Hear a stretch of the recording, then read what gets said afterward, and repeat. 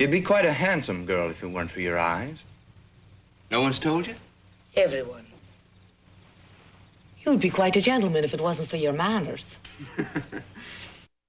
And that's from Annie Sullivan. This is What Not to Say on a First Date. And, of course, we have Dr. Don Kiefer coming up later in the show who will help you out if you or maybe your kids are dating and they don't know how to run a first date. He's a dating specialist, so stay tuned for that.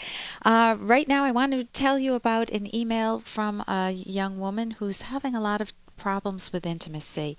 See what you think about this. Dear Dr. Kenner, I have a few questions, and I've never really talked to anyone about them.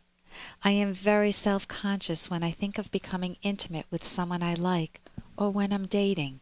I can't explain why I feel like this.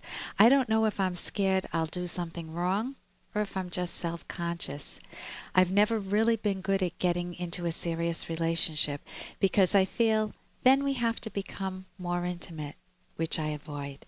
How do I change this problem? Thanks, Jeanette. Jeanette, I'm assuming you mean intercourse. I'm not sure exactly what you mean by intimate, whether it's just the kissing, the hugging, or intercourse itself. But before you even consider getting intimate, make sure you're with someone that you trust and you value. Someone that feels lovable, someone who seems to see the best in you, that brings out the best in you. You don't want to just feel like you have to keep up with the Joneses, meaning if your girlfriends are dating and having intercourse and you haven't done it yet, then you have to catch up and somehow get a good grade on it. That's the wrong approach to romantic love, and that'll cause you problems down the line. So just keeping that in mind, that you want someone that you truly value, and you start to feel cushy, you start to feel warm about this person. And I want to also say you want to avoid one-night stands, because even though they feel really good in the moment, if you're looking for true intimacy, a true connection with somebody, then you don't want to cheapen love by having just a series of one-night stands, because really what that is not romantic love. But let's say that you've dated a guy, and you know him and you really like him. He's so nice. You can't wait till he comes over, and you think about him during the day. And then you think about the next date, and you would love to get intimate. You'd love him to kiss you and go further. You'd love to do that with him, too. So first, notice what you say to yourself. This is noticing your self-talk. If you're saying, well, what if I kiss and he doesn't like the way I'm kissing? What if he goes to caress me and I do something jerky, like I freeze or I pull away? What if he doesn't like the size of my breasts? Is my stomach too fat? What if it hurts when we have intercourse and I don't know what's going on and I get really embarrassed? If you're flooding your minds with that type of self-talk, then notice where you're focusing your mind. You're not focusing it on pleasure and romance, but you're focusing it on being judged by your partner and also judging yourself, feeling you can't allow yourself to feel the good feelings without constantly monitoring them.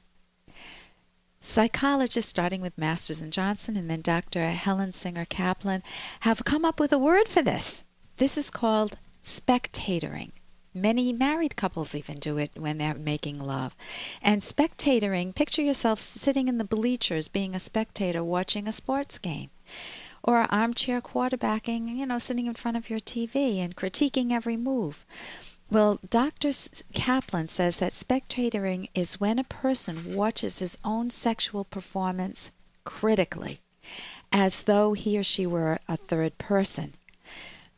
The goal is to stop this. If you think that you're going to do this, or if you've kissed a few times and you notice your mind is focused on critiquing yourself, then you want to stop it. Because intimacy involves your ability to feel the passion, to feel the connection, to have the good thoughts about the other person and have them translate into a profound, sensual, sexual emotion. And so you need to keep the critical judge at bay. And I want to read a little from Dr. Kaplan because she says that for many women, even though we're in a totally open culture, that sex can still be associated with sin or shame and sometimes danger for many women. So she says, quote, women who have been taught at an early age to consider passivity and compliance a virtue are likely to react to their impulses to assume a more active role in sex with guilt and shame. And she contrasts it. She said, in contrast, men do not usually fear rejection and censure. And if they actively seek out sexual stimulation and pleasure. On the contrary, such behavior is usually considered a sign of virility. And Dr. Kaplan advises, she said, to enjoy good sex, you must be able to suspend all distracting thoughts and lose oneself in the erotic experience. Now, if you don't know how to do this, you can get some skills. You can read a book such as For Yourself, The Fulfillment of Female Sexuality by Lonnie Barbach. You can get a book, Sexual Happiness. This is a book, A Practical Approach. This is by Maurice Yaffe, Y-A-F-F-E, and Elizabeth Fenwick. That will give you some education about sexuality. I mean, it's such an open culture that we assume that you know how to run a sexual relationship, but many times you don't know. It's a skill like any other activity, only this is a very profound one with tremendous payoffs and tremendous hurts if it goes wrong. Dr. Kaplan also says that persons who are anxious about sexuality frequently remain outside themselves, and they keep tight control over their emotions, and they observe their sexual reactions. That's the spectatoring. So you don't want to preside as a judge at one's own lovemaking. She says that's highly destructive to sexuality. So I would make sure you're with a person that you really want to move to the next step with, and take very good precautions. You could speak with your gynecologist if you need to about how to protect yourself from unwanted pregnancies, and learn to talk more openly with your partner, just to be able to tell your partner what you like and don't like, but that's further along the line. I'm Dr. Ellen Kenner, and I hope that's helped you.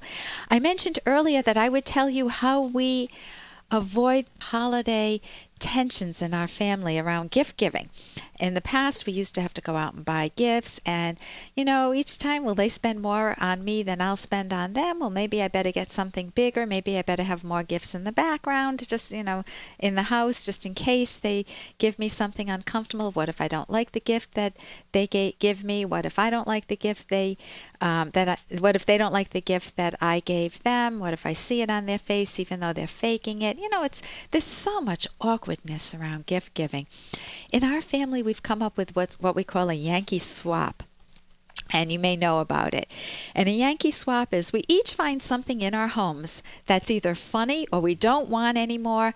We get together, and then we each get a chance to, we wrap these very beautifully. I mean, once we wrapped leftover food, a pizza pie that my son had months earlier that was still in our freezer from a ski trip. And he got this pizza pie, and it was hysterical. And of course, he put it back in the pile because he didn't want it.